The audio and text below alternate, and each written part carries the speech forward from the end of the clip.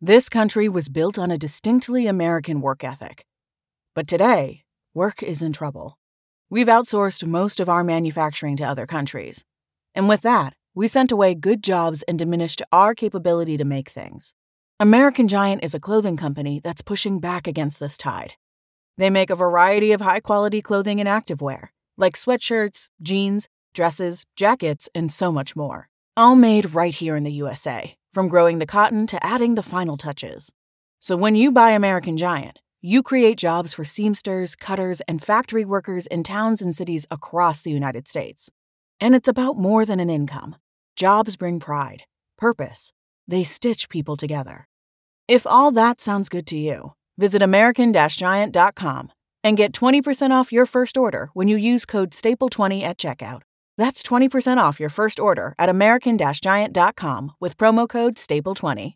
When it's time to begin, it's on the Rewind Around with John Pollock and Waiting. The A-Team that makes sense of these things we see in the ring every week on TV. It's Rewind Around for Monday night. Download it Tuesday morning from the Post Wrestling site. It's Rewind Around for Monday night on USA Now on the John and Way. Take the mic. Hello, Way? Are you there? I can't see you. Way? Way? I'm here. In the dark. Right here? Yeah. Oh. Put on your night vision goggles, man. One sec. Oh, you're right in front of me this whole time. And I'm holding a steel chair. Now, the real question that immediately came to mind was how fast are we seeing night vision goggles on WWEshop.com? Ooh. I mean, I don't know what production times are like these days for night vision goggles. I'd give it a week. I think so. Your Viper night vision goggles. I've never worn a pair. I've never even seen one in person. Is that what they look like? They look like ski goggles to me. He looked like he was about to go dive into a pool. I trust that those are legit night vision goggles, sure. It'd be great if they just had swimming goggles. Well, use your imagination. I mean, they're multi-purpose, I'm sure. I'm sure you can get a lot of utilization out of them. All I will say is that this does not build to a Hell in a Cell match. What this builds to is a blindfold match. They've got to give up their vision for this next match. That's what it has to be. I feel like we've had plenty of those over the summer. You can throw Ray into it, Aleister Black. Well, sight has been the prevailing sense that has been trivialized this year, that has been jeopardized among so many performers. I mean, that could be Survivor Series. It's like the blind leading the blind. That could be the tagline for Survivor Series. We could have Ray. We can have Aleister Black, Randy Orton. I think you say that for the end of 2020. Wouldn't that make more sense? Perhaps. And then that is your December pay-per-view that you rechristen, throw out TLC. This is not a year for TLC. We close off the year with Hindsight 2020. There you go. That's our pay-per-view. What a way to end off the year. Yeah, I'm looking up night vision goggles. I mean, those are definitely like skiing goggles or something. How much do night vision goggles go for? What are you seeing? Like on Amazon? Yeah. Like what's a good pair? Night vision goggles on Amazon. Like $150. That's not a bad deal, but there is like a toy night vision goggle that's like $20 maybe. I don't know if how effective are the toy versions versus the real ones? Like if you can see in the dark, you can see in the dark. I don't need any gadgets attached to it. Yeah, I'll have to look at some maybe YouTube reviews, read some of the comments, but I mean they could have been legit night vision goggles, I suppose. Night vision binoculars. If I got you night vision goggles, say as a Christmas gift, where could you see yourself using night vision goggles in everyday life? Like where would be an example that you would say to yourself, damn, I wish I had those night vision goggles that John got me for Christmas right now? Hunting? Hunting? You'd go hunting in what? Pitch dark? Potentially, yeah. Where? In the forest. Okay. I don't know. Apparently you've moved further than I thought you did. Well, not me, okay? I'm saying if. You're in the downtown core. You cannot just be brandishing a firearm and shooting at things that you think are animals. In the city, I would say there aren't many purposes for night vision goggles, unless you really wanted to ride your bike. And it was like what's really the distance for you to go put your trash out? Like if you forgot to put your trash out and it's 2 a.m, are you walking a bit of a distance or is it very close? It's pretty close. I don't think I would need night vision goggles for that. It would just be a hassle putting them on to walk that distance. But if somebody had a large lot, maybe potentially, I'd imagine it's I don't know, maybe more of an sort of a rural tool. See, there's nothing more that I would not want than undue attention. And I feel if I went out in the dark with those on, inevitably somebody would spot me and say, "Are you wearing night vision goggles?" And thus a conversation has begun that I am roped into. But how would they see you unless they were also wearing night vision goggles? That's a great point. If I was just out and about in the city, wouldn't really need them. And I guess if it was dark enough, yeah, I would see them. They could not see me. So, you know what? If there were 4 people that cost me a WWE championship and they happened to be playing poker, that would be the plan I would hatch. I will get night vision goggles. Like, what a plan. What a plan to concoct for Randy Orton to come up with that as... Like, he did not go and buy a firearm. He did not just run in with, like, weapons and throw them at these people. He did not use... He was going to take them out with a chair after disguising himself as a janitor for 3 hours, with the payoff being, I'm going to turn the lights off and then attack each member with a chair, knowing that none of them are going to be able to find me in this tiny circumference of a room. That's a hell of a plan that you hatched tonight. Well, it worked, didn't it? It clearly did, yes. It worked perfectly. This pointless game of poker that was going nowhere all night. What a payoff it was. What do you mean? I'm sure some money was exchanged. I'm sure some money was lost. Fortunes were gambled. I don't know how long they shot those poker scenes, but you could tell by take 1, Shawn Michaels was ready to get out of there. This guy had no desire to be playing poker. Christian was just kind of hanging out there. Yeah, I don't know. I'd have to know how the game was going for him, but it's not fun for everybody. Some people just don't like playing cards. Are you a poker guy? No, not really much of a poker guy. I used to play Brisk. That was my card game of choice. Brisk? What is that? Briscola. Isn't that what Italian game. Isn't that what they did on Being the Elite this week? I knew that there was a Brisk reference coming there. Yeah, very different context. The Brisk game. In fact, when I saw that today, I was expecting him to make a joke about the card game, and instead they went with the iced tea, which would probably be the more relatable Brisk comparison to make. Yeah, I never heard of that Brisk card game, but I'm sure it's a lot of fun. Mm-hmm. How was your Monday? Oh, it was fine. Caught up on some rest. Not too busy. You? About the same. We set a record in Ontario today. Yeah, we did. 700 new cases.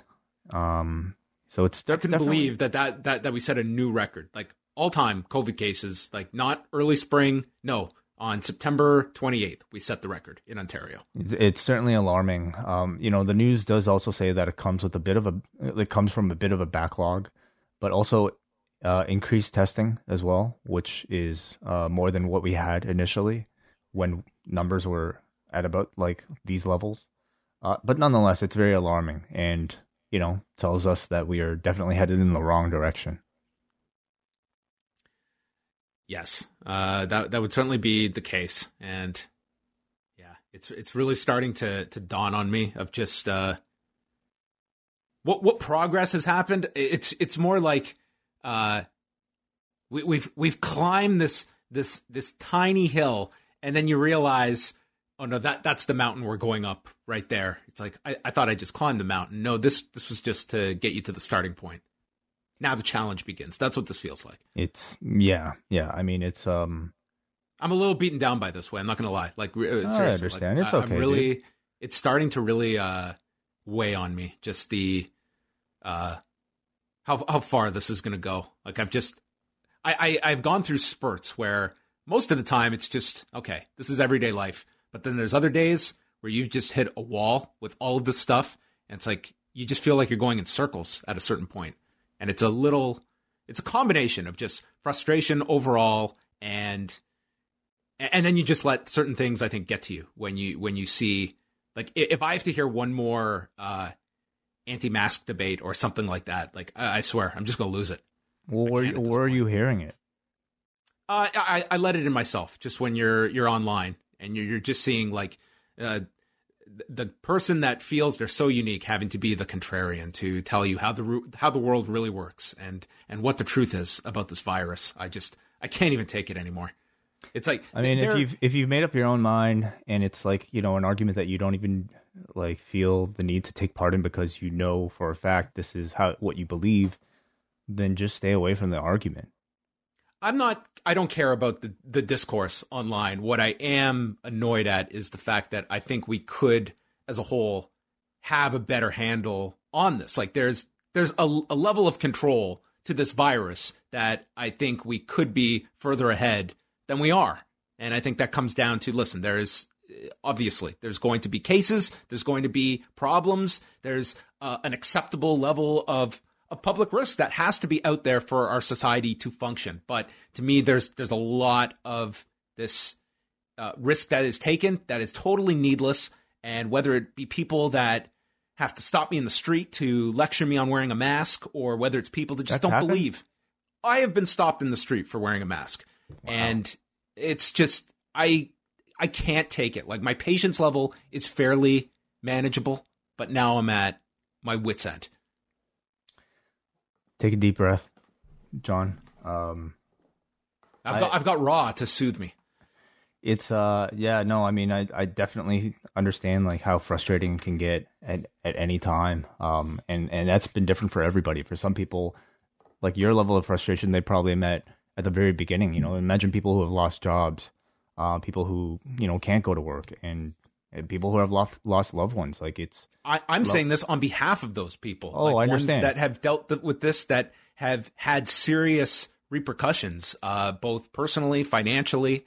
Like, I am completely on the side of these people that have gone through so much. I mean, in the grand scheme of things, like I can't really go and see my family in any kind of, you know, like meaningful way in terms of like once it gets colder out and all these things, that it's just, you know, people have it way worse off. But I can imagine that frustration level of like, if you looked at March and all the warnings that we got, all of the, you know, precautions, and to imagine where we are today, like I just, you know, you just go in circles at a certain point. Like, this is what we have to deal with. You just hope that there's going to be some light at the end of the tunnel, and it's, I feel we're going backwards. That's what it feels like. Right. Anyway, I don't want to drag on about all of this, but do you want to chat about what is coming up on the site this week? That's a breath of fresh air. Coming Great up on shows this week. Yeah, G1 coverage continues. We've got 3 straight G1 shows starting tomorrow, on to Wednesday, and on to Thursday. And that, of course, will be for all Patreon members at postwrestlingcafe.com. Also on the Patreon tomorrow, our latest edition of Rewind Away, where I will be joined by Chris from LA and Nate Milton to talk about WCW's Slam Jam Volume 1. This is not a pay-per-view. It is instead a compilation of entrance themes written for WCW by the artist known as Jimmy Papa, I think with some help from Michael Hayes as well.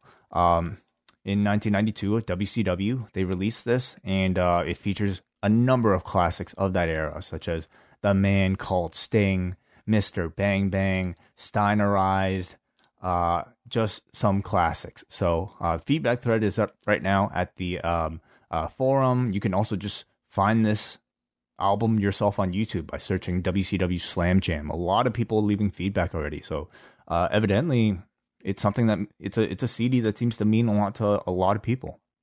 And you're bringing in the heavy artillery to review this one. Yeah, Chris from LA, who is our executive producer, and also Nate Milton. These two, I know, have very fond memories of this particular. I was gonna say CD, but this probably came out on cassette. So I'm really just kind of there to guide their conversation to see what thoughts that they've had growing up with this thing.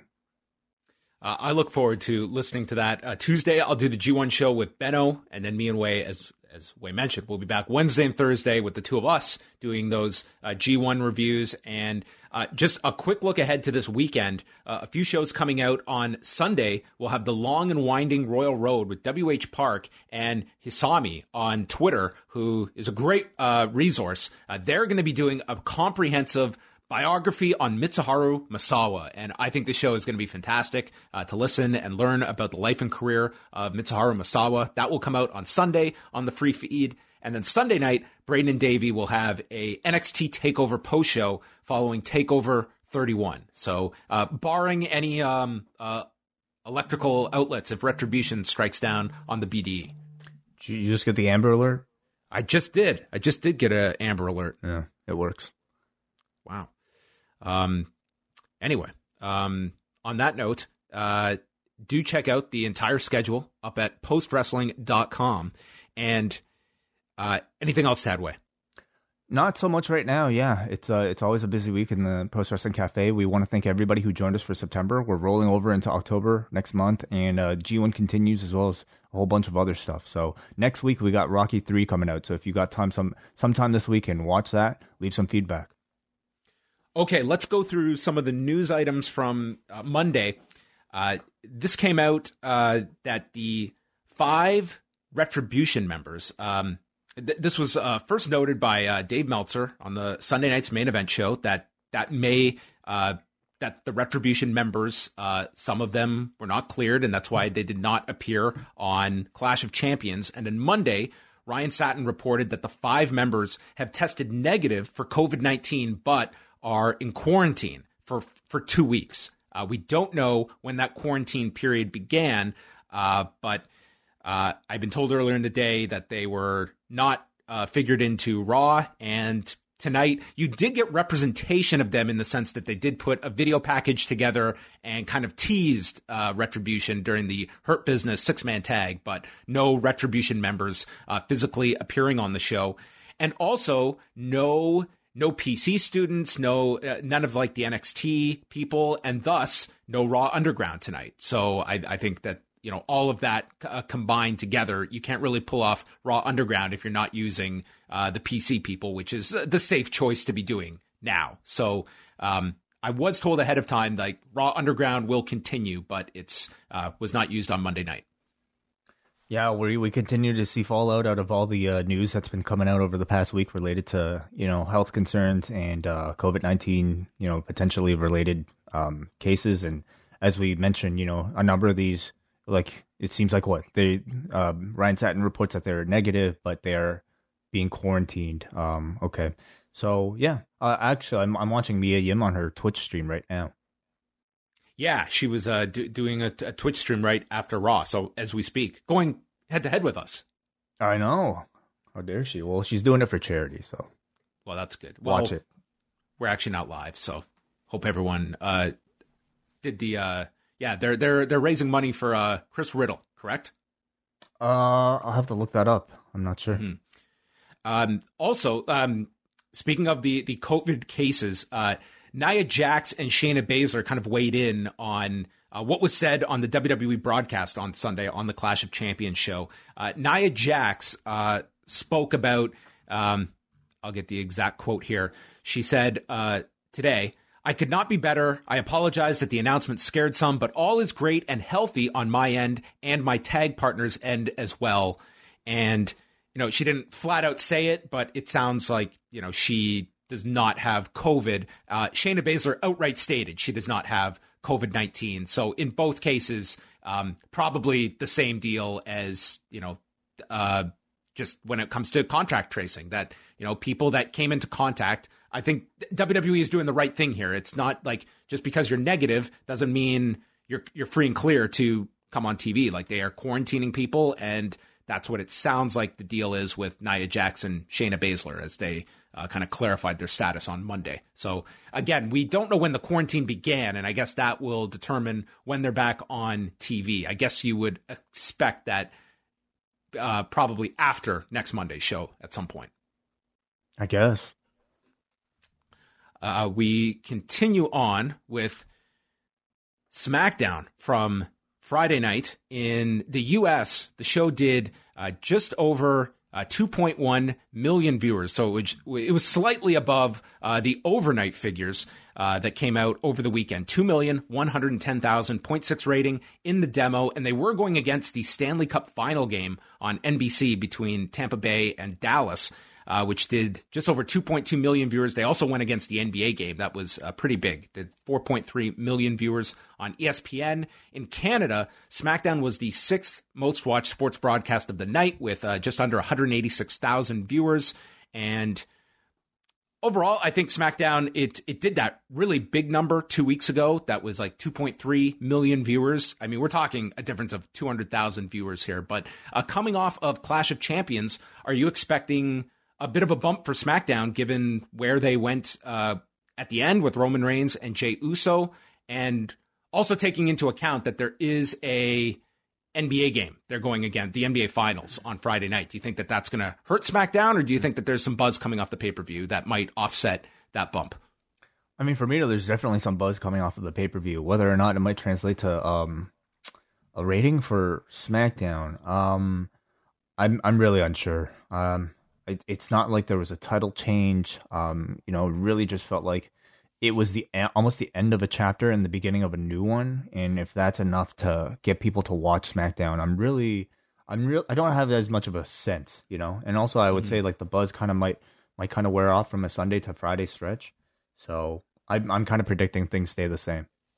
I think it's going to be I think if they stay at 2.1, that's actually a win going against the NBA game. Like, we are into the finals now, so I think you're going to get that much more interest in the NBA. You've also got the baseball playoffs that are starting. Wednesday's going to be a very competitive night. They've got game 1 of the NBA finals, the baseball, like the wild card round.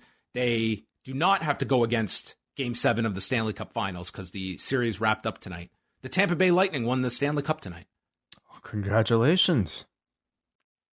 Great. NHL, the NHL, seriously, like, they pulled this finishing their season, and they did not have one positive COVID test. I think that definitely deserves congratulations. Yeah, absolutely. It's pretty impressive. But it sounds like the players, they do not want to do another bubble season. Ooh, makes you wonder what they're going to do next year. Yeah, and when what the time frame will be like. It seems like that's been, something that they're trying to negotiate when they kick off their next season. But anyway, they got through this one. Rob Van Dam and Katie Forbes have wrapped up with Impact Wrestling. This was reported by PW Insider. Rob Van Dam had not been under a contract for some time. He came in, did a short-term deal, and then it's just been working on kind of just like a short agreement, but wasn't actually under contract. Have you been following Rob Van Dam at all much in Impact? Like, to me, like, he's been doing this character that's almost like he's going through a midlife crisis, and it's not been great. I don't think that this is probably a good time for Impact to kind of move on. I don't think that they were necessarily like keys to their programming at this point. It kind of ran its course, and it's probably a good time to separate. Yeah, I've only been aware by seeing some of the videos virally, and I mean, for a company like Impact, I think anything that might attract any sort of outside attention probably can be perceived as a good thing. But I guess I do wonder like how well it translated to a feud that you might have wanted to see with Rob Van Dam in the ring. How did you feel? I mean, they recently just wrapped up this feud with Sami Callihan. I don't know. I didn't think they were doing this new talk show segment with them.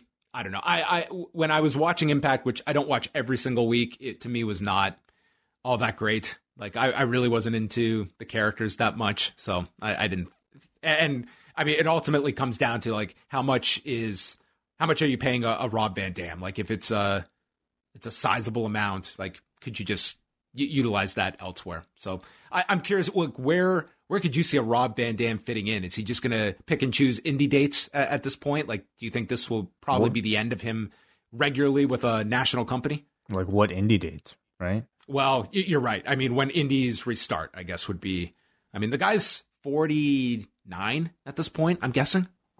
Yeah, it's hard for me to see him in any sort of regular role for any of the major promotions that are out there. I think at best you might see the occasional cameo here and there, but I can't really think of a proper place where he would fit in. Him and Joey Janela at a GCW show. I could see them booking that. Okay, interesting. And they probably have a good idea to do something like that. Like GCW is very good when it comes to utilizing guys with a name. Mm-hmm.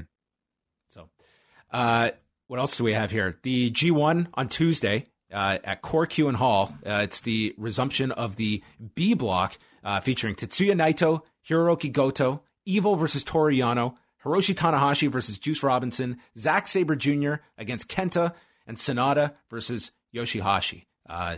Anything that stands out for you, Wei? Are you going to be able to catch this show? Oh yeah, I'll try to catch it at some point. I mean, it's 2 hours, but they're very enjoyable 2 hours. So just to kind of stay up on storyline, of course, and really stay up on the points to see how badly I do in the predictions contest. Of course, I'll be watching, but it'll be the main event that I'll probably looking forward to the most. The rest of the card, I'll have to say, like amongst all the G1 shows, this seems like one of the weaker ones. But I don't discount the idea that somebody could steal the show. I could see Naito beating Goto and Yoshihashi beats Sonata, and then Thursday show, Sonata gets his first win beating Naito. What do you think about that? Yeah, could be. Yeah, sure. So what? He would be 0-3 heading into it? If he lost to Yoshihashi. I guess you could have him. You could also have him beat Yoshihashi before the Naito match. I mean, it doesn't really matter, but I could see Sonata being Naito's first loss of the G1. And then Dynamite, they've got their lineup for Wednesday. They've added Orange Cassidy against Ten, who is Preston Vance, and yes, we've got a taped edition of AEW and a taped edition of NXT, which has the face-to-face. This is going to be tricky because the face-to-face segment is Finn Balor and Kyle O'Reilly, moderated by a man we just saw die tonight, Shawn Michaels. And he's got to be, on Wednesday, he's going to be totally fine. That is true. Right. Yeah, I wonder if they had planned. I mean, obviously, I guess they probably didn't have that plan. I bet they did not have tonight's angle plotted out when they shot this last week. So yeah. We will see how detail-oriented maybe they are with Shawn Michaels. So you have to have the announcers like, oh, he's walking with a little bit of a limp there, it seems like. Listen, we've seen Shawn recover from a punt pretty fast. I'm sure he'll be able to recover from this chair shot pretty well. But it really negates tonight's angle. If we just see him 48 hours later, he's going to walk out there with like, I guarantee you, I'm sure he will look completely fine on Wednesday. So definitely probably just ignore it. Yeah, I mean, definitely calls into question at what point this angle, like what they shot tonight with the Legends and Orton, when that was conceived. They are up against some definitely strange circumstances. NXT also has Damian Priest and Io Shirai against Gargano and Candice LeRae and Shotzi Blackheart against Dakota Kai, and that's our go home show for Takeover on Sunday. But our last news item, Way. This is a segment that I have just for you. It's called The Chronicles of McGregor. Oh, boy. All right. Ready for the latest? Yeah, well, of course. First of all, he told Dana White that he broke the man code first because Dana White lied about Conor not wanting to fight. Okay. So that was his response. But now he's moving on. He's moving on from the breaking of the man code. He tweeted Dustin Poirier tonight, and he asked, "Hey, Dustin, are you interested in doing a charity exhibition fight? On December 12th in Dublin, I will donate $500,000 to your charity, which is the Good Fight Foundation, which is a charity that Poirier runs." And he just said, "We'll work it out on a pay-per-view or TV deal. Nothing to do with the UFC, no weigh-ins, open weight. unified rules. I'll cover your travel, and we will promote it through McGregor Sports and Entertainment and the Good Fight Foundation. So he has done. There's no way that this is that the UFC is not going to try and put a stop to this. But for the UFC to do that, they will be denying $500,000 to a charity. Oh yeah. What a position Conor McGregor has played. I think he was playing more chess tonight than anybody else. Oh, for sure. So, okay. So legally, would he have any right to do a charity match? I don't think that this is going to fly with the way.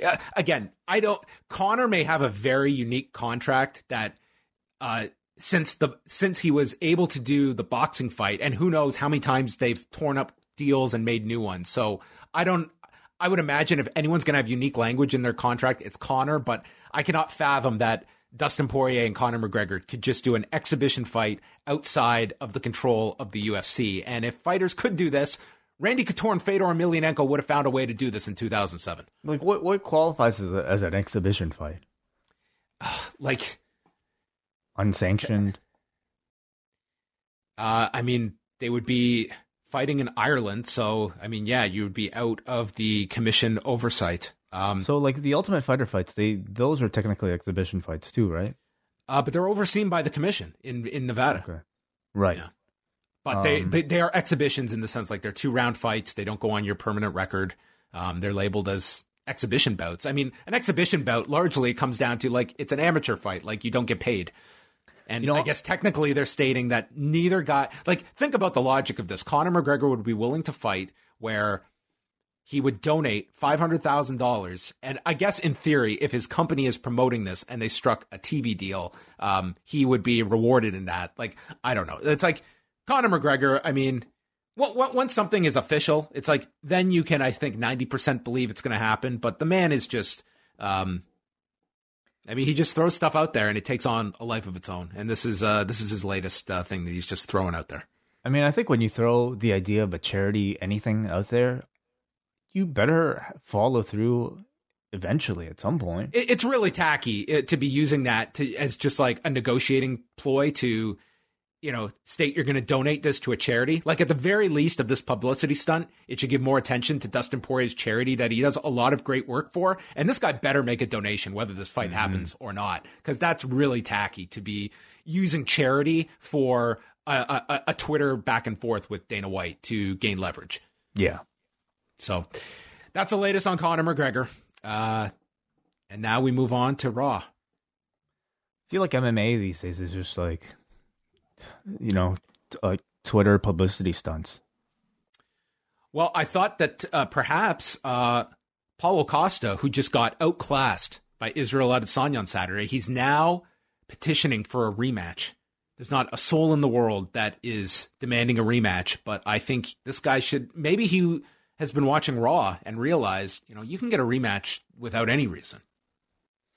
Open challenge, yeah. Even if you lose a title fight the night before, clean, you get a rematch. Zelina Vega, she got granted a rematch, no problem after last night. Well, if you attack the champion after the fact, yeah, that qualifies. That's what Costa should have done on Saturday. Should have jumped Adesanya from behind. So the show began with Ric Flair, Big Show, Christian, and Shawn Michaels coming out, followed by Drew McIntyre. And Drew told Big Show and Christian that they helped him out a lot in his 20s. Christian went to bat for him. Big Show was always there for him. Shawn's a mentor. Flair, he was in awe of being on the same WWE roster as Ric Flair when he was 22. And Michaels said that the four of us got together on our own without Drew's knowledge to, quote, even the odds. Is that really evening the odds to give Drew a 5-on-1 numbers advantage? This would be unevening the odds. Yeah, I guess so. That doesn't really make sense. Because it was a no DQ match, so I mean Drew was able to cheat. Even if Orton cheated, I mean it's a no DQ match. So was it really cheating? It was within the rights of the match. Like he could get away with this. So I mean it was fine. But I mean it wasn't evening the odds. This was stacking them against Randy. And says that Ric Flair was the mastermind behind this whole thing. There was also a point where he was like putting over like the attributes of all three. It was like Big Show, the biggest champion in the history. Shawn Michaels, Mr. WrestleMania, Ric Flair, the most title reigns. And then there was Christian. He didn't have any attribute to assign to Christian. He called him the fighting champion. Oh, is that what he called it? The fighting champion. Yeah. Okay. Distinguishes himself from all those non-fighting champions all these years. Did he not have a gimmick where like he wanted to defend the belt often? No, he had the gimmick where he kept losing title matches and just demanded one more match. And Right. I mean, eventually he did win. Orton appears on the screen. He says, "This isn't over until I say it's over. You've got no idea what hell is, but you will. And I won't be done until I'm champion," which I guess is how this works. You keep going until you win the title. And Orton doesn't have to beg for another title match. He'll be given another one. And he picks up his bags and leaves the building, while Drew says he's going to defend his title, issuing an open challenge tonight with someone he has never faced before. So, we're getting it.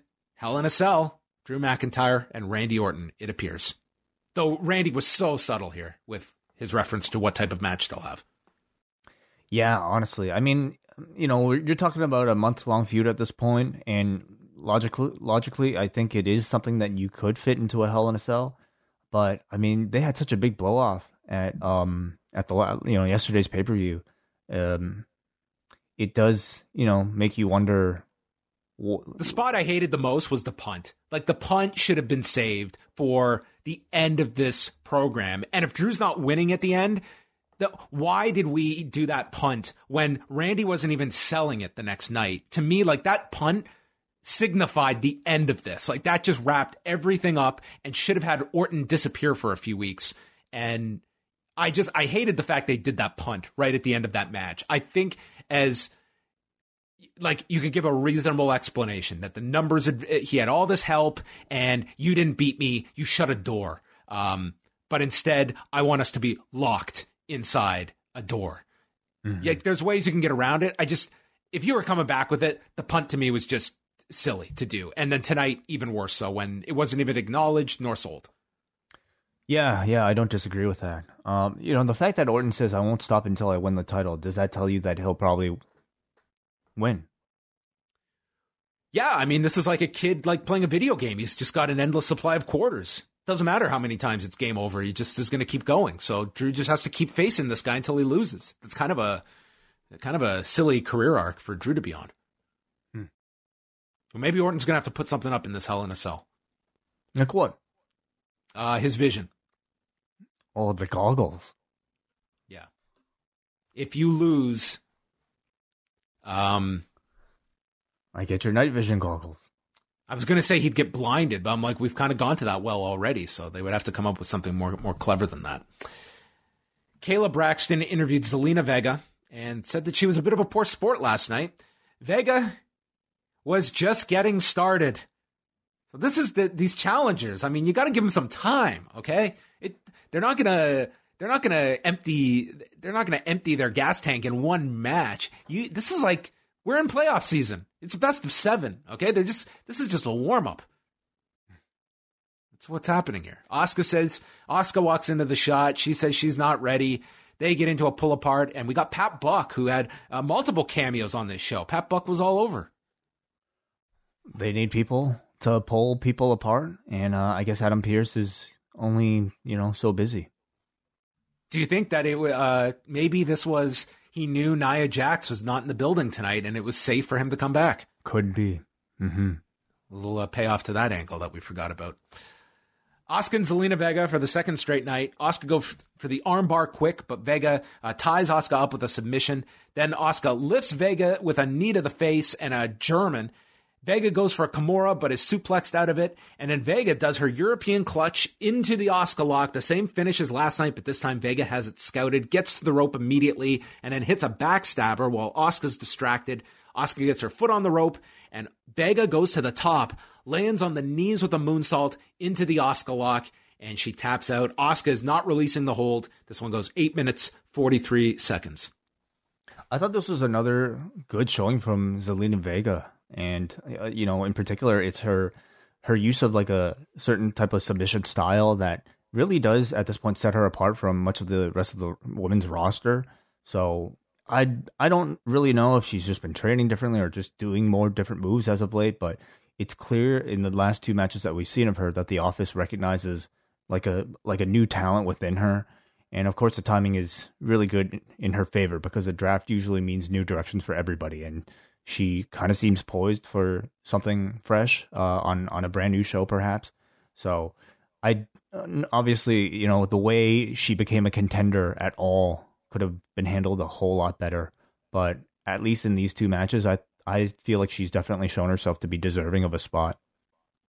Yeah, I thought that Zelina Sabre Jr. Did another fine match tonight. I think ZSJ, perfect. Yeah, there we have it. So I'm looking forward to the next couple of rematches. The Legends start playing their poker game, and my God, the cutaways throughout the night, this seemed like the boringest party you are ever going to see. Ric Flair Shawn Michaels in particular, wanted to be anywhere but there. Yeah. I mean, this is a COVID era party. COVID era party, yeah. Well, listen, people share plates on this show. People just take food off of you know, like you're in very close quarters. Again, it's like the testing they're very sure of, sure. So we had Andrade come to the ring, and he tells Zelina Vega she is nothing without him. Asuka beat her twice. She's the weak link. He was holding this together, and he is the greatest in WWE, and asks who wants to face him. So again, more of the separation between them, but this really seemed to babyface Zelina Vega. Yeah, that seems to be the new direction. While Andrade breaks out as, I guess, a bigger heel on his own. You know, it's certainly a little sad to see this Andrade-Zelina union end. They were a great pair. Probably never reached the heights that they could have on the main roster. But certainly the act was getting stale. I mean, this entire summer, they were just really spinning their wheels between, you know, they definitely showed some bright spots with Zelina, bringing in Angel, even bringing in Austin Theory at one point. But the rest of the summer was just like pretty bad, I would say, for all of them. So might as well break them off. Andrade as a single star. I mean, any update on Angel Garza that you've heard today? I mean, he was getting checked out today, and I mean, I had heard from 2 people that were of the impression that it wasn't a significant injury, but I don't know for sure if that what that means for what kind of injury it was or how quickly he'll be back. But I think the hope is that it's not too bad. But they didn't really elaborate on tonight's show. They only said lower body injury that he sustained. So hopefully it's not as significant as, you know, what was feared when you saw the spot on Sunday night. It definitely makes you wonder if they'll just break them up anyway, you know, at the draft, or if they'll keep them together as a tag team. It kind of feels like they've hit the end point. Like this was I thought a very good promo from Andrade, but then he was just served up here to Keith Lee. But you've kind of, I don't know if they really try and reheat Garza and Andrade up, and maybe you're right. Maybe they just go separate ways. Keith Lee answered the challenge. He hit a big splash and then tossed Andrade, hit him with another avalanche, and then Andrade came off the top. He gets caught, and then Andrade hops down, chop blocks the knee, hits the running double knees into the corner, and then as he's trying to pick up Lee, he's hoisted in the air for the Spirit Bomb, and Lee destroys him. 2 minutes, 51 seconds. On the bright side, I think this is what you should be doing with Keith Lee instead of, you know, he sells for half the match, and I mean, they got to get some like big man spots here, and it was like a dominant win for Keith Lee, but Andrade, I don't know what this means for him. Well, a guy without a tag partner usually means that they're on some sort of jobber duty, you know, just like Eric right now. Or headlining a pay-per-view. It can go both ways. That's true. I mean, does Andrade have any siblings or cousins who are world champions? Not on this roster. No, unfortunately. So I guess Garza is his storyline cousin, but I don't think that's going to unlock his keys to the main event. Are they cousins in storyline? Isn't that how it was explained when he came up? Garza's they were cousins. I forget that. I don't remember that, but I think Carrillo. You could think of Carrillo. Oh, that might be what I'm thinking of. Yeah, but strong little exhibition for Keith Lee here. MVP and Benjamin were showing eating earlier in the day. This is kind of funny here. They were in catering. This guy sits down on his phone, and I thought this totally baby-faced them at first because this guy was so obnoxious, didn't even acknowledge them. He's on his phone. He's chomping away on his food. So Lashley then comes in and says, hey, you're in my seat. So he shifts over. He's still on his phone. And then he's scared off by Lashley. He apologizes. Lashley takes his food, and they just laugh at this poor guy. No Cedric Alexander here. Nor was he seen throughout the night with the Hurt Business. Mm-hmm. They would say that they said he was off to Hurt Business boot camp? Yes, I guess that's what they're calling it. They're running a boot camp now? I guess so. Wow. Okay. Well, Great. Everything's open in Florida, so I guess they can run a boot camp. Yeah, so bullying this guy, taking his plate from what I would assume would be like a buffet style catering, or maybe not these days. They probably. I hope not. Yeah, I hope they would have individual portions or like one person serving maybe. So then they replayed the shark killing from last week. R-Truth is seen playing chess, and he's playing against Little Jimmy, and he's thinking about challenging Drew McIntyre tonight. A masked ninja appears and hands him a letter in Japanese, but also he had Chris Charlton translate it in a separate letter, and the letter reads that Akira Tozawa was eaten by a shark. And this is from Akira Tozawa, assuming that this is coming from the belly of the shark, that he wrote this in long form. I think he wrote it beforehand, like knowing that before his death. There was a chance he was going to die. Yeah. Yes. Well, he said that our battles were epic, and at his heart, he was a Ronin until he met R-Truth. And then the masked ninja opens up a case to reveal Akira Tozawa's black belt. And while R-Truth is taking this black belt, the resurrected Akira Tozawa rolls out from under a table, rolls up R-Truth as Charles Robinson counts 3, and Akira Tozawa wins the 24/7 title. Then the ninja attacks him with the case. It's revealed to be Drew Gulak, who wins the belt. But then Truth uses the briefcase to win it back. And then Tozawa and Gulak are upset at one another. And this is our setup for tonight's triple threat for the 24/7 title. Yeah. He's alive. He's alive. Yeah, that's, I think, the big story coming out of this edition of Raw. His character has perished, but the man is physically alive. And Drew Gulak is now, I guess, officially a part of Raw. Drew Gulak's officially a part of Raw. Mandy Rose is a part of Raw. Dana Brooke is now on Raw. Bobby Roode is now on Raw. They just show up. It's just SmackDown has done an awful job when it comes to contracts. It really felt like a one-sided trade.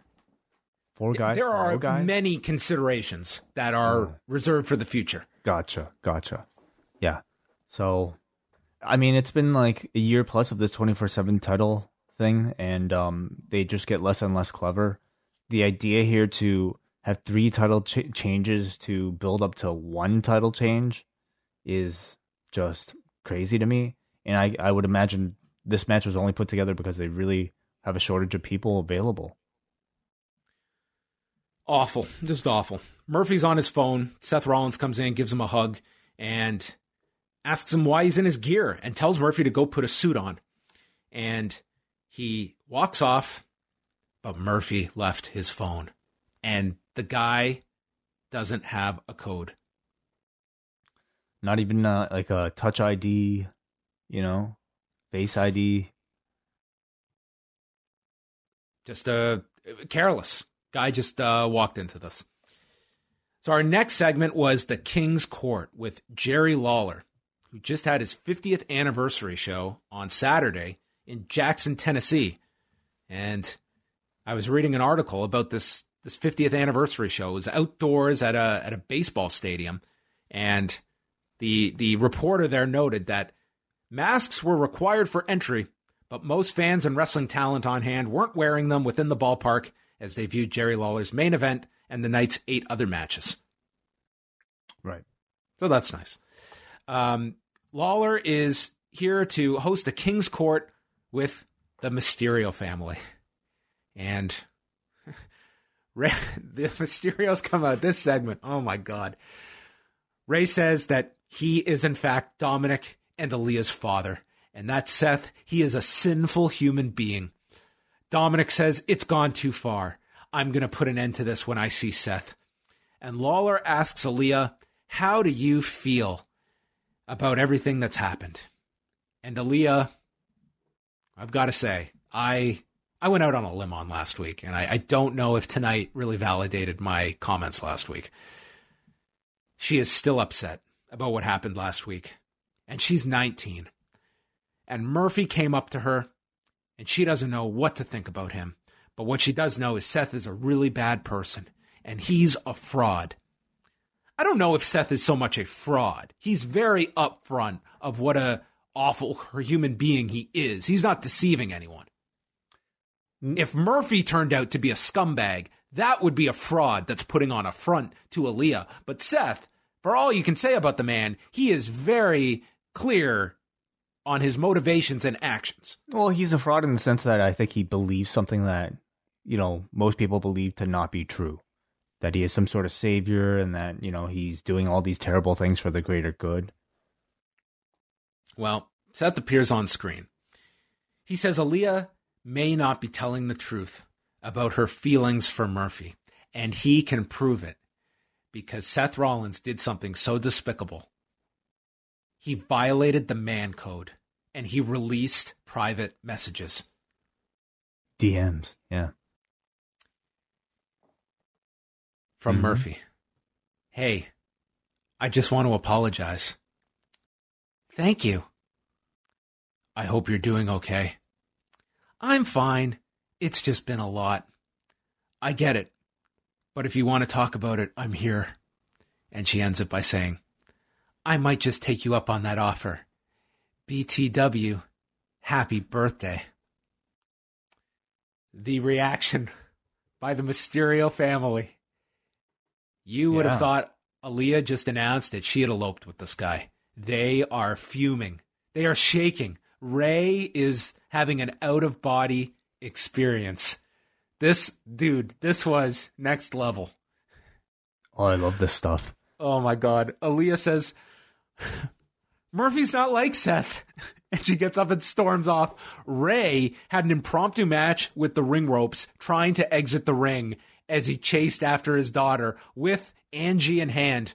Murphy goes backstage. He confronts Seth and he's pissed. He grabs Seth, but then out of nowhere comes Dominic, who just attacks Murphy. And then back for another separation is Pat Buck with Jamie Noble, who pull them all apart. And then the highlight of the year, dude, Charles Robinson with a double leg takedown. On who? On Dominic? I think it was on Dominic. Wow. Cool. I don't know if it was Dominic or Murphy, but go back and watch this. This is what Paulo Costa needed to do. Put Israel Adesanya on his back. But anyway, Charles Robinson, don't mess with this guy. I think Roman Reigns, he got lucky on Sunday night, picked the wrong ref, try and shoot on. Oh my God, dude, this acting was just next level. I mean, the addition of Aaliyah Mysterio here really just kind of turned this thing up into the next chapter. And that next chapter happens to be telenovela, soap opera. I couldn't stop laughing throughout this entire thing. I love this soap opera shit. I'm so on board. I need to know what happens next, And I do buy. Okay, listen, if you're going to put yourself in a soap opera mindset, of course you could buy it, okay? Imagine this dude and his disciple tormenting your family for an entire summer, taking your eye out, John. Okay?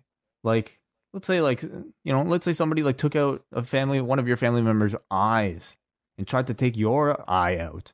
And then all of a sudden, your sister was starting to wish this guy happy birthday. I would be pretty pissed off, or you should be pretty pissed off, I would think. I mean, Rey conveyed it. Rey's body language spoke volumes, no matter what language you're speaking. Yeah. At the end of all this, I mean, we kind of we were going over last night, your Hell in a Cell possibilities. And I would say that we discount, Rey and Seth, that's a logical ending to this feud is Hell in a Cell if Rey is healthy by that point. True, yeah, but it seems like that's the feud that is, most ready for it. But I mean, we're looking at, I think Drew and Randy, I think they pretty much revealed their hand tonight with that one.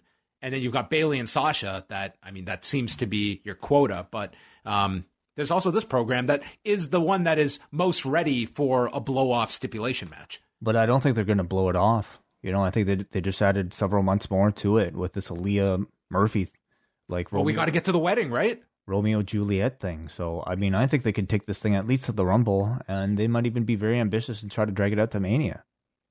Oh, my goodness. Well, more to come on this. Natalya and Lana are in the ring, and they want Shayna Baszler and Nia Jax stripped of the titles and handed to them. They are celebrities, social media influencers, and they have millions of followers. That's their caveat to be given tag titles.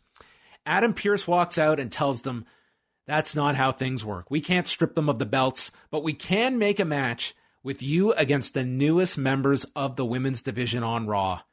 Please welcome Mandy Rose and Dana Brooke. Yeah, so, they had announced Mandy coming over as a result of the whole Miz thing. Dana was a surprise. Yeah, and listen, the way they were presented here on Raw tonight, it feels very abrupt that they were done with this Otis angle. I don't expect that we're getting some long-term payoff to this separation. I think they just plucked these two and threw them on Raw, because that's what it felt like tonight. Mandy she was not upset that she's over here. She's not separated from Otis. They did the bare minimum of explaining that the Miz set this up, but she's here on Raw, and we're to forget about that story with Otis. And really, anything with her to do with Sonya as well. I would say over during her time on SmackDown, I think Mandy has really, she accomplished a great deal. First of all, with the Otis storyline, but then secondly, with the great things she's done with Sonya, and understandably they had to drop that. But I will say, coming off, the follow-up direction that they have for Mandy Rose coming off of those two, I would say very popular stories, seems to be just another generic role in the Raw tag team division, at least for now. Yeah, it feels completely just like a cold team that's been put together. And yeah, it's only been 1 week. We don't really have much of a story, but it's a cold division is what it is. That is. I think this is the best time to share some reporting that our own Davey Portman conducted. Yes. See, Davey went the extra mile, and he reached out to a friend of his named Chris Last, who happens to be a lawyer, and he inquired about this Otis and Miz lawsuit threat, and we have a breakdown. Okay, so this is from an actual lawyer breaking down the Miz and Otis suit. So this again from Chris Last. Strictly speaking, it makes sense. Miz could sue for monetary damages, but may choose to settle in return for something he considers to be of value. This could be the Money in the Bank briefcase, for example. It would be for Otis to decide if the value of the Money in the Bank contract is worth more than the risk of losing in court and the exposure to damages. Presumably, this would also remove the risk of criminal charges. He notes we don't press charges in the UK, but I believe that's the way it works in Florida, which would be factored into the settlement. He says the terms of the Money in the Bank contract are important here. Does the winner of the match sign a contract and it is then held in the briefcase, in which case it's worthless to The Miz?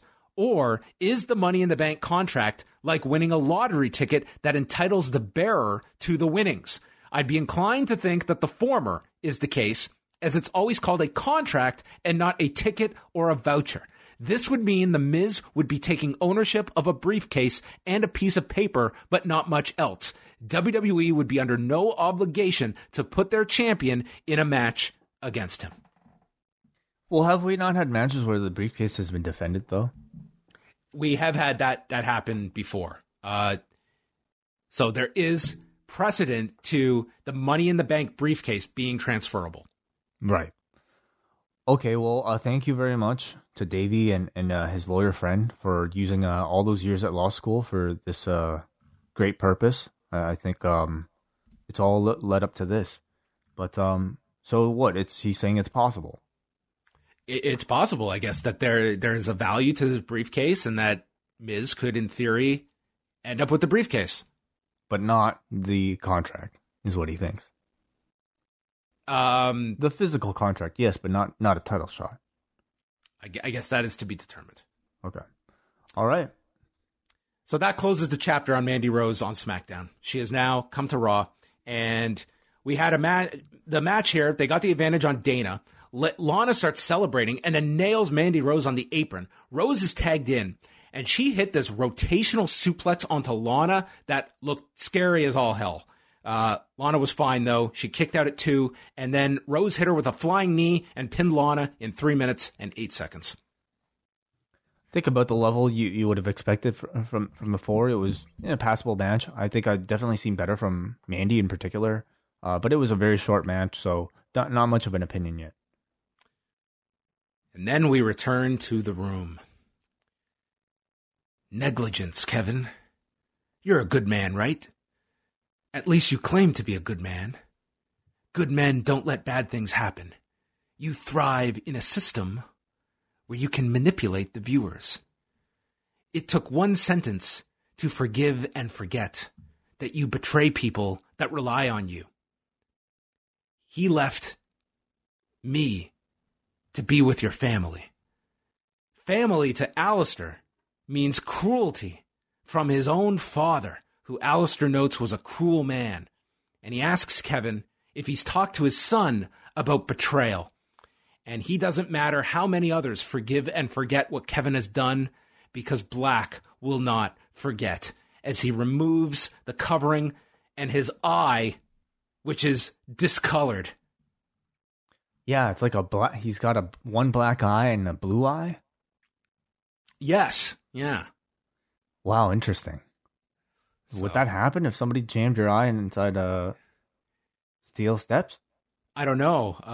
Either that or contact lenses, one of the two. Right.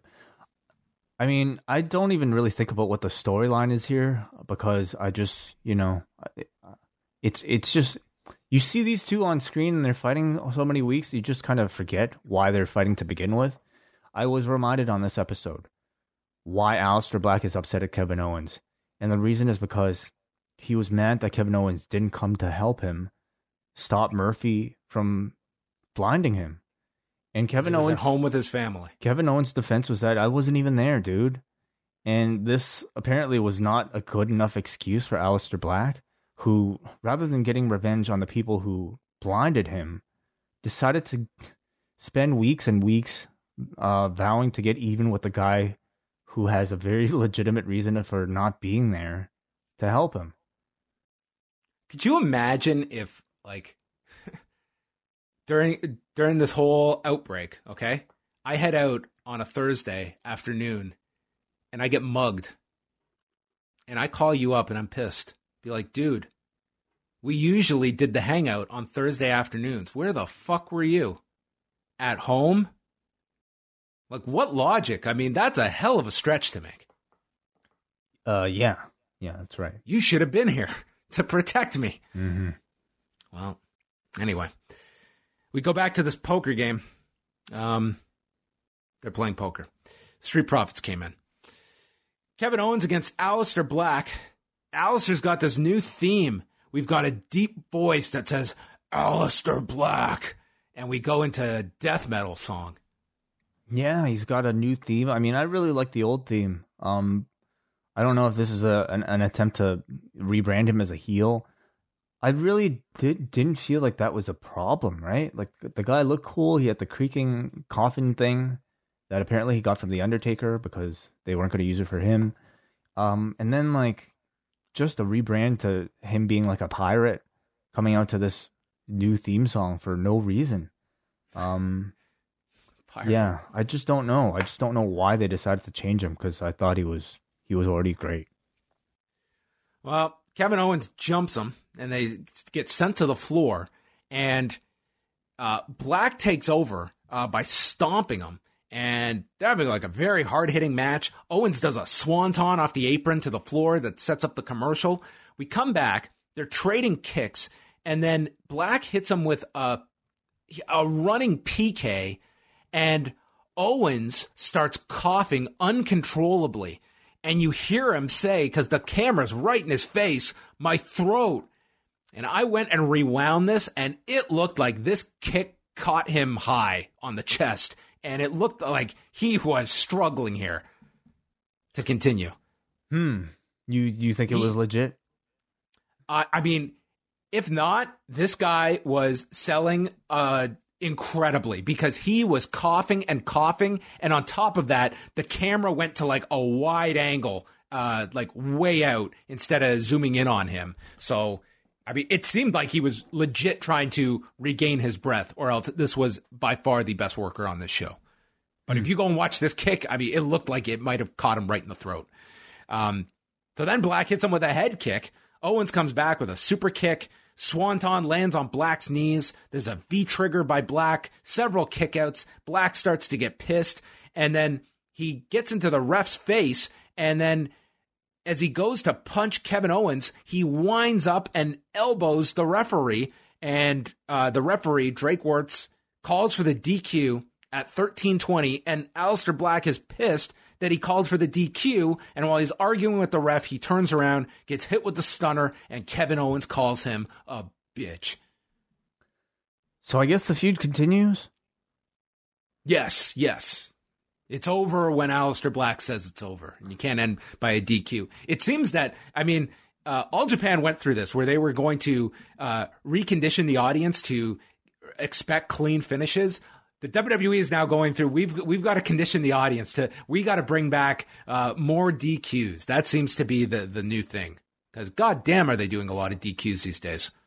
It's their way of like trying to make you think that you're going to see a substantial match, but without providing any sort of conclusion so that they could do it again.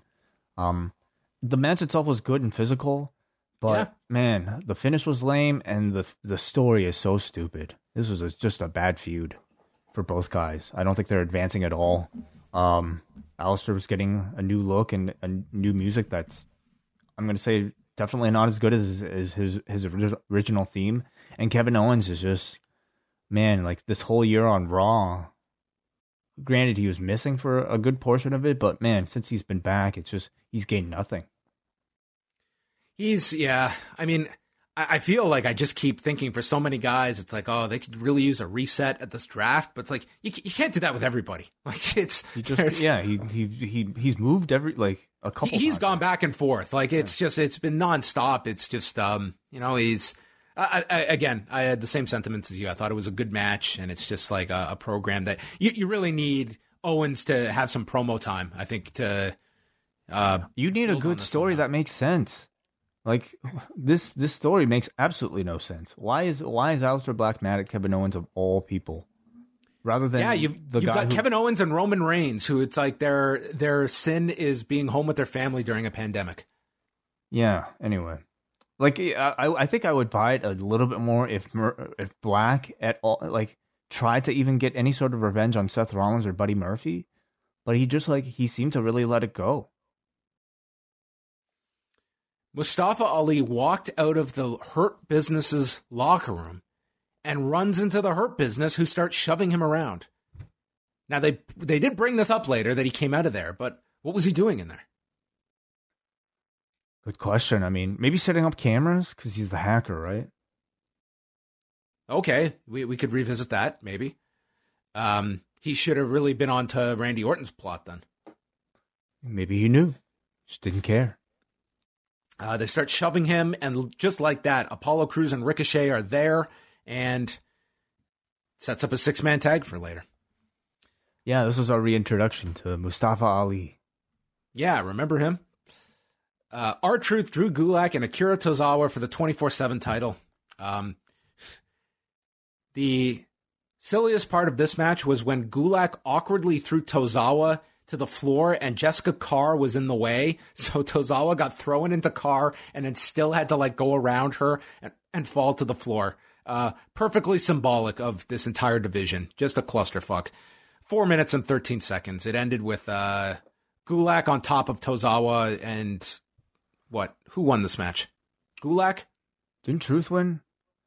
I kind of stopped paying Truth attention. Won. I'm sorry. Truth won. Yeah. Well, it doesn't matter because somebody's gonna win it again next week, briefly before R-Truth wins it back anyway. I just this 24/7 thing. I mean, I think R-Truth is great. I think he's very funny. I think in spurts he could be really good with the right opponents. I think he could be good, but man, like as part of this 24/7 thing, it's just week after week of the same thing. You know, last week at least we had somebody get eaten by a shark. That was at least something new and exciting. But this week was just like schoolboy finish, you know, and then R-Truth wins it back. Every week it's the same. And I would really love to see them take a new direction with the 24/7 title. It can be something that I think you can use to display. Don't even say it. No. I mean to display some actual athletic, you know, feats. Like we've seen throughout this pandemic what you can do with wrestling outside of a traditional wrestling ring. So, you know, somebody like a John Morrison holding the 24/7 title, and forget the fact that the 24/7 title at this point is a comedy belt, but just think about like a parkour guy being able to like every single week running away from somebody, displaying his, you know, great athletic ability, using the concept of this 24/7 belt that you have to defend in all environments. Like it can actually be something that can be physically, you know, interesting rather than just being something that's used as sort of like just a lame kind of parody of like what, I don't know, kids wrestling would be. Yeah. I don't know if you can, I think this has just gone down such a comedic hole that it's not coming back. And I mean, it just seems like obviously there's proponents that just love these segments because they continue every single week. So there's someone fighting for these. Charlie interviewed Mandy Rose and Dana Brooke. Rose says she's had her ups and downs, but Dana has always been there for her. That's news to me. Dana's always been there for her. I guess she's physically been there for her on SmackDown. Maybe backstage. We don't know what their relationships might be like. Dana calls Mandy Rose an inspiration. She's been knocked down, but keeps getting back up. And they're going to be watching when the Riot Squad challenges Nia Jax and Shayna Baszler, and then they're coming for those belts. And they explained it that once Nia Jax and Shayna Baszler are cleared, the Riot Squad will get their title match at a later date. Mm-hmm. Murphy against Dominic Mysterio. Oh, I'm excited to recap this. Dominic charges at Murphy, and Dominic gets tossed over the announcer's desk. There's this right forearm strike by Dominic, and he says, I told you not to mess with my sister. And Dominic is stomping him in the corner, and it's getting dangerous. We're getting into Alexa Bliss territory here, but he doesn't get disqualified. But then Dominic goes to the floor, and he pulls out that kendo stick, and this is too much. Aaliyah runs down. Don't do it. Dominic, get out of here. I've got to handle this. And they start arguing, and it leads to Murphy rolling up Dominic for the pinfall. And then theater begins. Dominic goes to attack with the kendo stick, and Aaliyah starts to plead, No, he's not like Seth.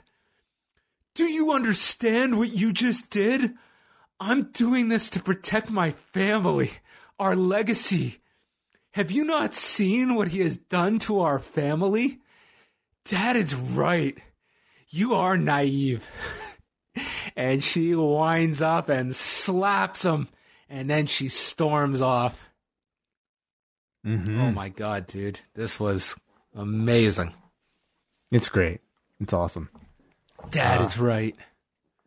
Yeah. You know, the acting is what I'm here for. I mean, we've seen the wrestling at this point. This was a good match, I do have to say. I thought Dominic displayed some good intensity. You do buy, like, the idea that he's a man beating up a guy for trying to hit on his younger sister. Sorry, let me change that. You buy that he's beating up a guy who tried to blind you, who's now trying to hit on your younger sister. And I can't wait to see where this goes next. In the back, The Hurt Business are getting ready for their match, and MVP just tosses a water bottle onto the floor, instructing the janitor to pick it up. This is one thing I did like, the fact that this janitor, there was a significance to this random janitor in the back. And MVP was such an asshole here. Like, is there any shittier thing to do than tossing your garbage on the floor for someone to pick up? Like, that is a dirty trait to have. Rude. Yeah. It's awful. Dolph Ziggler is shown with Adam Pearce, and he is informed he is not eligible to face Drew McIntyre because he's had his shot, but Ziggler has an idea for someone else. So Adam Pearce says, well, instead of telling me on national TV in front of this camera, let's go talk privately. So they left. The Hurt Business come out. MVP cuts a promo. He says the definition of insanity is doing the same thing over and over again and expecting a different result, which is the plot for many of these challengers, including Apollo Crews. He says that Alexander had a slip-up last week, and therefore they have sent him to Hurt Business boot camp so that he doesn't make the same mistakes that Apollo Crews continues to make. What an explanation. Creative, I guess. So we had MVP, Shelton Benjamin, and Bobby Lashley. So what? I mean, he wasn't on the show yesterday, right? Cedric Alexander was not on the show yesterday. Right. Okay. I did not see him. Right. So Cruz, Ricochet, and Ali against the Hurt Business. The babyfaces jump them, and then the lights flicker, and the Retribution signage appears all over the arena to set up our commercial break. We came back, and there was never a mention of this again. I guess they just wanted to screw with them remotely. Literally, yes, remotely. So maybe they've hacked the production facilities, and they just did this from home. At some point, do you start to suspect, like, the production? Kevin Dunn's in Retribution? Or, like, he's just, hey, guys, we need a reason to go to commercial. Let's just, like, can you just flick the lights on and off for a bit? Yeah, we'll just blame it on Retribution. Yeah, let's tease a mutiny to go to break. And then we'll come back, and it's nothing. Like, what a silly... I understand, like, I guess they really wanted to make you not forget about Retribution, but this was a really, I don't know, silly... throw to break, and then let's not even acknowledge it. But I mean, what were you going to do? There's no one here. It's the whole thing is silly, John. What was silly about T-Bar? No, nothing now. He's like the most popular wrestler on Twitter this week. Guess so, yeah. When he enables his comments, he really gets it. Ali went for a satellite DDT near the end, didn't fully get it on MVP, and then he hits the 450 splash and he pins MVP. I swear to God, it was his last comeback, like right down to a T, pinning MVP. Yes. What do you mean last comeback? Oh, the last time he came back? Remember when he came back and he pinned MVP? Yeah. I think exactly. MVP was the U.S. champion and then just got beat again. Like, it was like exactly the same thing. Yeah, we've definitely seen this story before, and last time with no payoff. They are booking Ali as a bit of a difference maker for this babyface team. I was very optimistic the first time they did this. Second time, I'm less so. So, let's also remember the draft is coming in 2 weeks. So, how much can they really go with this storyline before breaking off a certain, like a wide number of these people to either Raw or SmackDown? I don't know.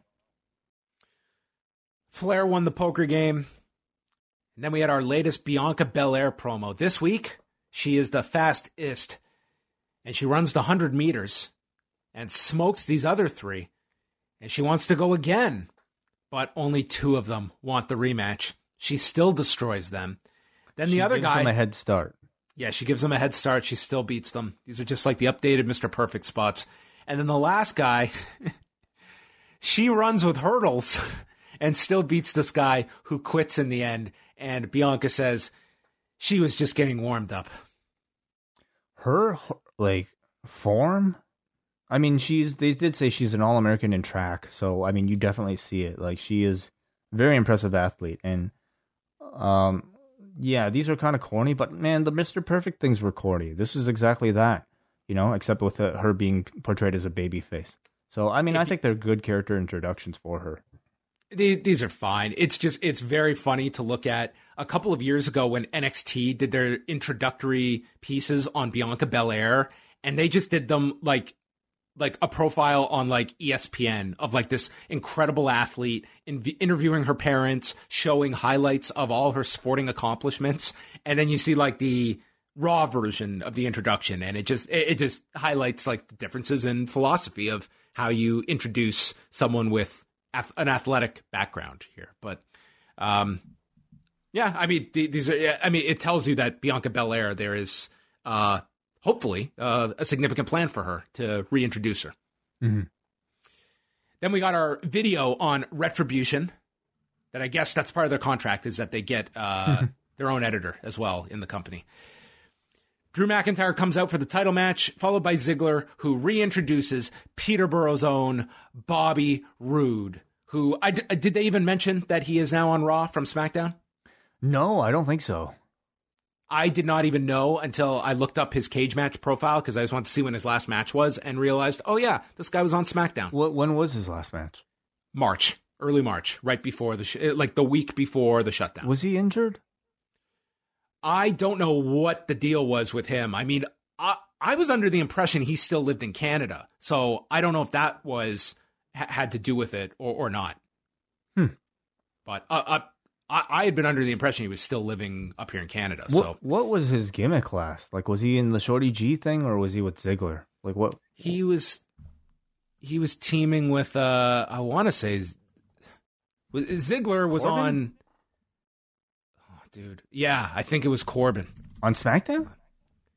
Here, let's pull this up. Was Dolph Ziggler on SmackDown? Okay, so his last match was a tag title elimination chamber match. Oh, this was at Elimination Chamber. He was teaming with Ziggler on SmackDown. Yes, but they were doing he was also doing 6-mans here with Corbin and Sheamus in the weeks before this. So Dolph Ziggler he was on SmackDown. Yeah, Ziggler. As well? Ziggler was on SmackDown too. Remember, he was with Mandy on SmackDown, and then he moved over to Raw. I totally. They were doing the Ziggler Mandy Rose storyline. Right. Okay, you're right. Yeah. And then why did he? And then he just over? One day came over. They just needed him on Raw to feud with Drew. Drew needed an opponent. Gotcha. Okay. But I think this emphasizes, like, we're going into the draft, which is supposed to be, oh my God, this big thing that people are switching brands. It's like, dude, no one can even keep track of where these people are. And when someone flips over, no one cares. Like, it's going to have to be the biggest of the big names, and that's about all people will care about. And I think, like, there's literally 4 to 5 people that you would care are moving brands. Mm-hmm. And the rest are just totally interchangeable. If Kevin Owens is on SmackDown in a month, who cares? If Sami Zayn's on Raw, who cares? If AJ Styles is back on Raw, who cares? Right, yeah. And no real indication about NXT? NXT is not advertised in any of the drafts, so I'm assuming they're not part of this at all. Just like last year. So they had a decent match here. Again, it was Roode's first since March. He got hit with that inverted Alabama slam onto the apron. McIntyre attacks Ziggler, and this allows Roode to attack his left knee, wraps the legs around the post, applies the figure 4. Drew comes back with a Glasgow kiss, then does a kip up after a belly-to-belly, and his knee gives out. Recovers from that, hits a Future Shock DDT. Ziggler distracts again, leading to a glorious DDT, and Drew with the big kick-out spot. Then he counters another glorious DDT to hit the Claymore in 12 minutes and 42 seconds. Fine match. Yeah, I thought it was pretty good. Good selling from Drew. This was for a guy that hasn't worked in like that many months. I mean, it was a fairly seamless return for Bobby Roode. I thought so. I don't know what the behind the scenes, like how much they knew going into this and what they had to kind of like put together from scraps. But I would imagine this probably wasn't the show that they were intending on doing. Well, certainly with the absence of Retribution, it wasn't. So, I mean, no Raw Underground to build segments around either. Yeah. So, all that said, I still thought it was a better Raw than last week. Just because there weren't as many... Oh, my God, Way. Where's the trophy to present? There just weren't as many moments where I wanted to pull my hair out. So even just a default base level, let's see what you could put together type of Raw was at least better than that. So, it was fine. It was just kind of... Wait, we're not done. Oh, sorry. Yes, sorry. We go backstage. And suddenly, the masked janitor reveals a chair he's got, and he walks up to the Legends Lounge, as it is labeled, and the masked janitor is Randy Orton, who proceeds to put on goggles, walks into the room with the Legends, the lights go off, and it's like shotguns going off, and then, with Samoa Joe's defining call of his career, "Those are night vision goggles!" The lights come on, and we should have just had blood splattered on the walls. This should have been right out of Scarface. Yeah, and there the Legends are laid out, and Randy exits the building, and he puts the mask on. Pat Buck to the rescue is pointed to the lounge, and Randy Orton out. Yeah. Yeah, man, this was a hell of a night vision attack. Is he aware that Shawn Michaels had his own hunting show? I mean, this guy could come back and find this man with a crossbow. Ooh,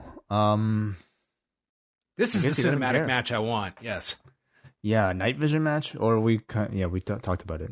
It was crazy. It was weird. I think definitely on par with so I would say somewhere in between, a Retribution coming in and also a man being eaten by a shark. Like Raw these days is just Jesus Christ. Raw these days is just like a hyper reality thing. I mean, it's guys using, snowboarding goggles and pretending that they're night vision goggles. It's just a batshit crazy show, and I think for most who want a different product, they're gonna hate it. If you embrace it as like ridiculously tacky, stupid TV that is kind of fun, you might actually enjoy it. The last couple of months, there's been, if you just go and you follow this product through the pay-per-views, I think you come away really enjoying this product. Just go, you dedicate 3 hours a month is your commitment. I don't need to follow the TV. I will get caught up with the video packages on the pay-per-view and not go through the weekly TV. I think you will have a way more enjoyable experience of this product, because these are not stories that are enhancing the program. Not in every case. Dude, I'm not gonna. That's watching this line. show in its normal form for 3 hours, or 3 hours plus the 2 hours. There's just so much filler in between that is just unnecessary for you to get set for a feud. You could definitely cut all that out. If that's what I would do, or just watch the recap videos, or I guess listen to podcasts or YouTube clips.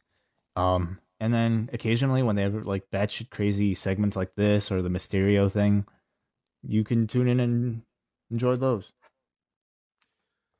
Tonight's Raw, the forum gave this one a 3.88, which I guess is better than last week's Raw. So you were correct in that sense. Paul from New Jersey. I enjoyed the opening of the show. Zelina Vega's done a good job on her own, and I would like to see more of her in the ring. Glad to see Dana Brooke get some TV time. She was clearly called up way too early, which was 5 years ago, but has very much improved over that time. Board Drew Gulak. Definitely a better show than last week, but still a 5. Way's Cowboys pull off a dramatic come-from-behind victory on Monday night to remain undefeated at 3-0. What's going on, Way? Damn, wow. Well, listen, I've been a huge football fan my whole life. I've done all my studying. I know all my touchdowns and sacks. Know all about my the field goal percentages. You clearly put all your energy, took it away from G1 and put it into your NFL team this year. I think I was born for this. Yeah, definitely. Noah from Vaughn. Well, thank you. Well, the season's not over yet. Noah from Vaughn. So after doing some checking, I found out that Apollo After Tonight has had 14 straight matches against the Hurt Business since June. That is absurd. Raw seriously feels like it's been the same show for 4 months. Programs that are never ending. Owens versus Black was just terrible because before the match started, I was 100% certain it was ending in a DQ. This show shouldn't be so predictable that matches with two big names ends up in a crap finish more often than not. So, okay, yeah. He says Chris Daniels' emotional promo from BTE was better than anything on this episode of Raw. I didn't see all of Being the Elite. I just kind of skimmed through it. But, yeah, I can't comment on the promo. What was the promo about? Talking about how, when AEW started, he thought, like he felt like he was really letting the team down. He had to kind of sit back while he saw his two partners win the championship. And he's just like kind of more thoughts about like the possibility of retirement. So maybe doing, one more kind of like final comeback story. Something for Wednesday. You've got Sky and Kazarian going for the tag titles. Maybe it means he gets involved or something. Yeah, perhaps. Alexander from Portland writes, tonight left me with so many questions. How can I be excited to see Mustafa Ali when he returned a few months ago, pinned U.S. champion Lashley in his return match, and nothing happened? While the Hurt Business is the best group on Raw, they'll feel so stale if they move on from feuding with Apollo to feuding with Apollo's friend. What did Zelina do since yesterday to earn a title shot? What's the point of the 24/7 title actually being defended in a match if the title switches hands so much outside of the matches? Why were Mandy and Dana placed in a tag match on Raw when they were both on SmackDown and the floating champions could have visited them there? Lastly, are we led to believe that Big Show, Christian, Flair, and Michaels chose not to watch Drew McIntyre's title defense and instead play cards? I'd rather have played 52 card pickup than watch this show. 2 out of 10. It might have been an intense game of poker. Ben from Vancouver. Well, it was miles better than last week. I actually enjoyed Black and Owens a lot, and Rude was a nice surprise. But the Rollins Mysterio stuff is middle school level acting. It's completely embarrassing. And was Raw Underground all just a weird dream? Zero mention of it unless I missed something. Worst acting, Aaliyah or Dana Brooke? I don't know. I mean, we didn't really see Dana Brooke act tonight. She did like a one-line promo. Yeah. It's pro wrestling. I don't think the expectations are really that high. And I don't know. I think for this like Mysterio story, it's like it kind of, it's so ridiculous anyway. Like it's a campy storyline to begin with. It's like camp. Dave writes, for the first time in a long time, I attempted to sit through Raw. After last week's review and it being widely panned, I thought it would be either a train wreck or amazing. It was somewhere in between. I did enjoy the show as a whole.